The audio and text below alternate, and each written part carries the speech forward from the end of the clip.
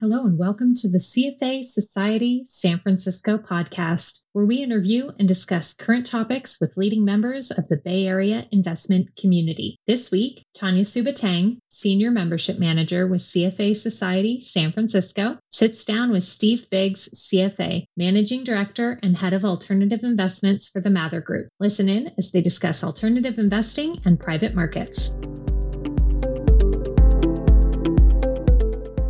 Good morning, Steve. I'm so excited to have you on our show today. How are you? I'm good. Thank you. Thanks for having me. Well, let's get to it. So, Steve, you are the Managing Director, Head of Alternative Investments at the Mather Group. Tell me about the Mather Group and your role at the firm. So the Mather Group manages about $10 billion for individuals, whether they're high net worth or up to family office size clients. So we've got about $8 billion in high net worth individual assets and about $2 billion for family office clients. We are registered with the SEC as an investment advisor, also known as a RIA or registered investment advisor. The firm was founded in 2010, 13 years ago in Chicago, and has since grown to this size, both through organic growth and through M&A acquisitions. So I came to the firm about a year ago through an acquisition. We had a firm in the Lafayette area, AC Financial Advisors. We managed about $500 million for individual clients and joined the Mather Group. You know, we had always had a heavy allocation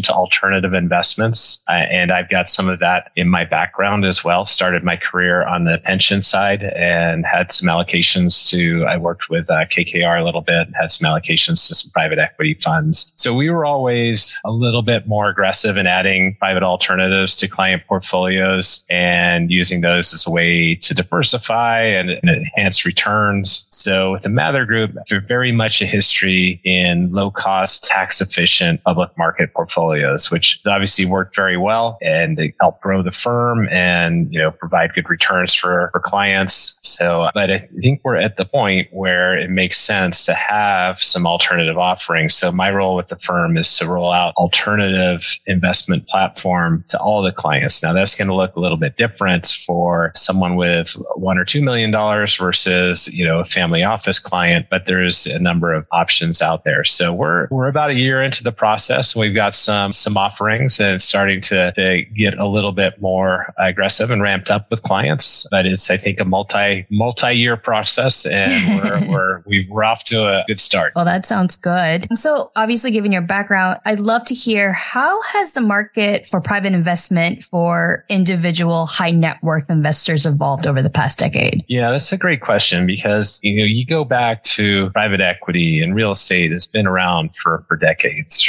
right? And has always been an important part of portfolio allocation for institutions, especially pensions and endowments, as far as, getting a differentiated stream of returns. But when it comes to individuals, it's been a tougher market, right? We've seen he switched over to the high net worth side of the business in 2008. And there were some options for alternative investments, but I don't think any of them were that good that I saw, at least. I mean, there were firms, hedge funds trying to come into the space, and just by nature, they're very high fee, and it was just not an efficient way to do it. And, and private markets is also a lot about access to managers. So you need to make sure you have good managers in there. And, the managers weren't necessarily what you would allocate to as an institution. So I think early days, it was expensive and lower quality, but it's certainly improved. I think there's a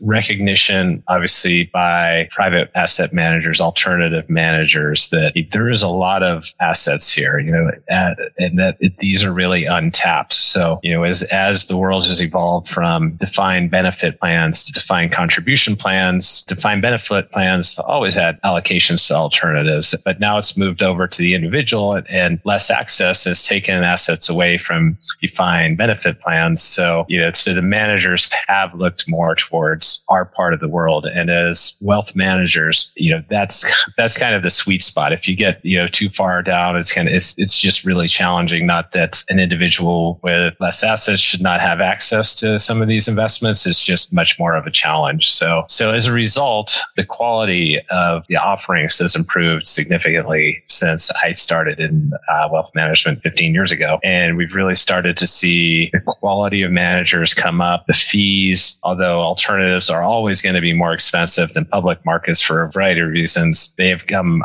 more into line where the excess fee you're paying over, say, $1 billion endowment fund is not that great that it would make it, not investable. So I think quality has improved quite a bit. I mean, you've seen stuff in the past. Non-traded REITs originally were, almost insured you were going to lose money because they took the money in, sent it back out, and had extremely high fees and eventually go public. And then, really with Blackstone in 2017, 18, BREIT came around, whole different, version of the non-traded REIT. And we've seen a number of follow-on options too. So I think it's continuing to improve and much better opportunities for individuals. Well, that sounds good. So you were talking about alternative investments just a little bit ago. So what are the challenges to allocating to alternative investments for individual investors? Yeah, well, they're not institutions, so there's definitely some challenges. And I think it starts with education and comfort levels too. So, talking to our advisors and our clients, everyone's used to having daily liquidity or the perception of daily liquidity. Whether markets are as liquid as on a bad day as a good day is up for debate. But,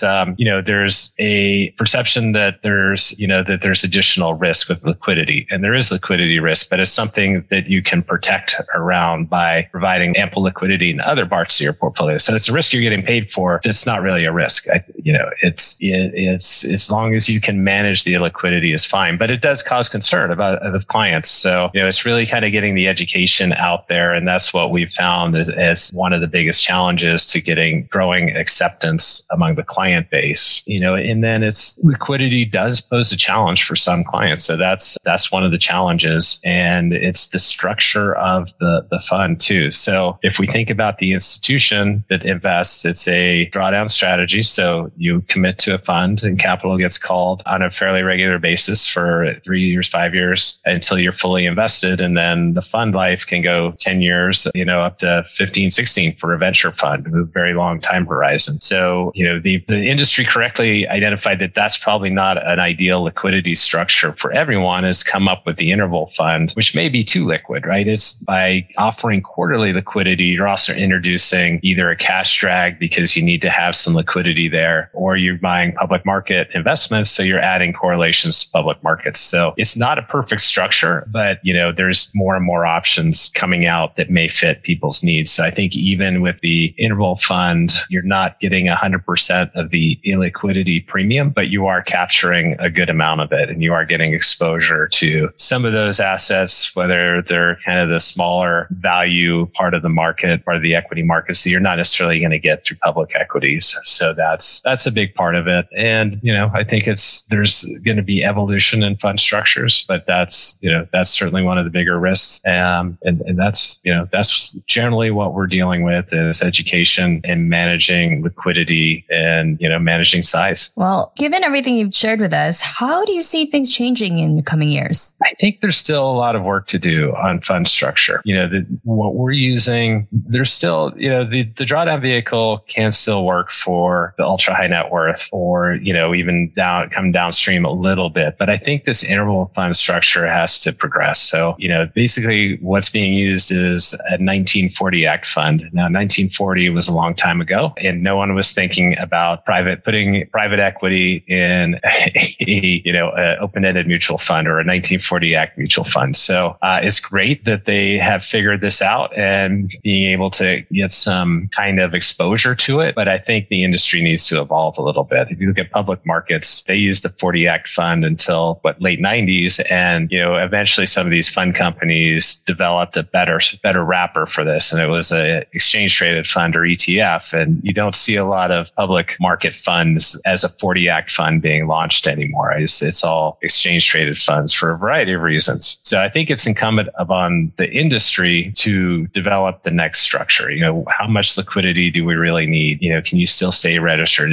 Can we do annual liquidity? Is there a way to not have to buy something or sell something at an inopportune time and still be able to capture more of the liquidity premium and not keep some of that money in cash or in short-term instruments or public market equities and deliver the full benefits of a private investment? And I've seen some progress, and there's probably ways to do it, but I think there's a lot more progress to be made here. I know, and it may come from one of the traditional mutual fund companies and not the big alternative manager. I know that there's investment in blockchain. I think Franklin Templeton has been very aggressive in acquiring blockchain companies. So maybe that's the answer. You can have an active secondary market for private investments without actually offering liquidity through the manager in the interim, but still providing that to clients, because individuals still need some liquidity. You don't have if you're an endowment, if you're a pension, you know what your liabilities are with pretty good certainty. If you're an individual, you may have an idea of when you want to retire. If you have kids, you may have an idea when you have college, but there's all kinds of other stuff that can come up, right? There's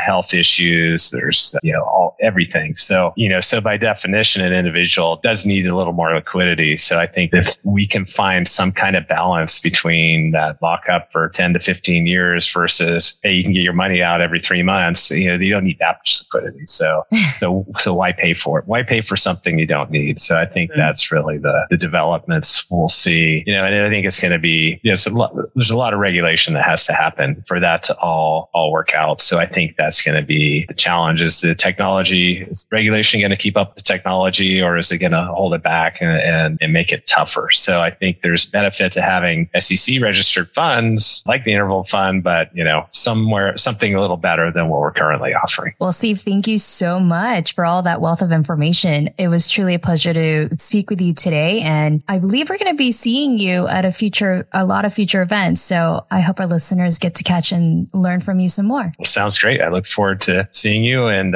thank you for having me, and catch you at a conference in the near future. Sounds good. Thanks, Steve. Okay. Thanks, Tanya.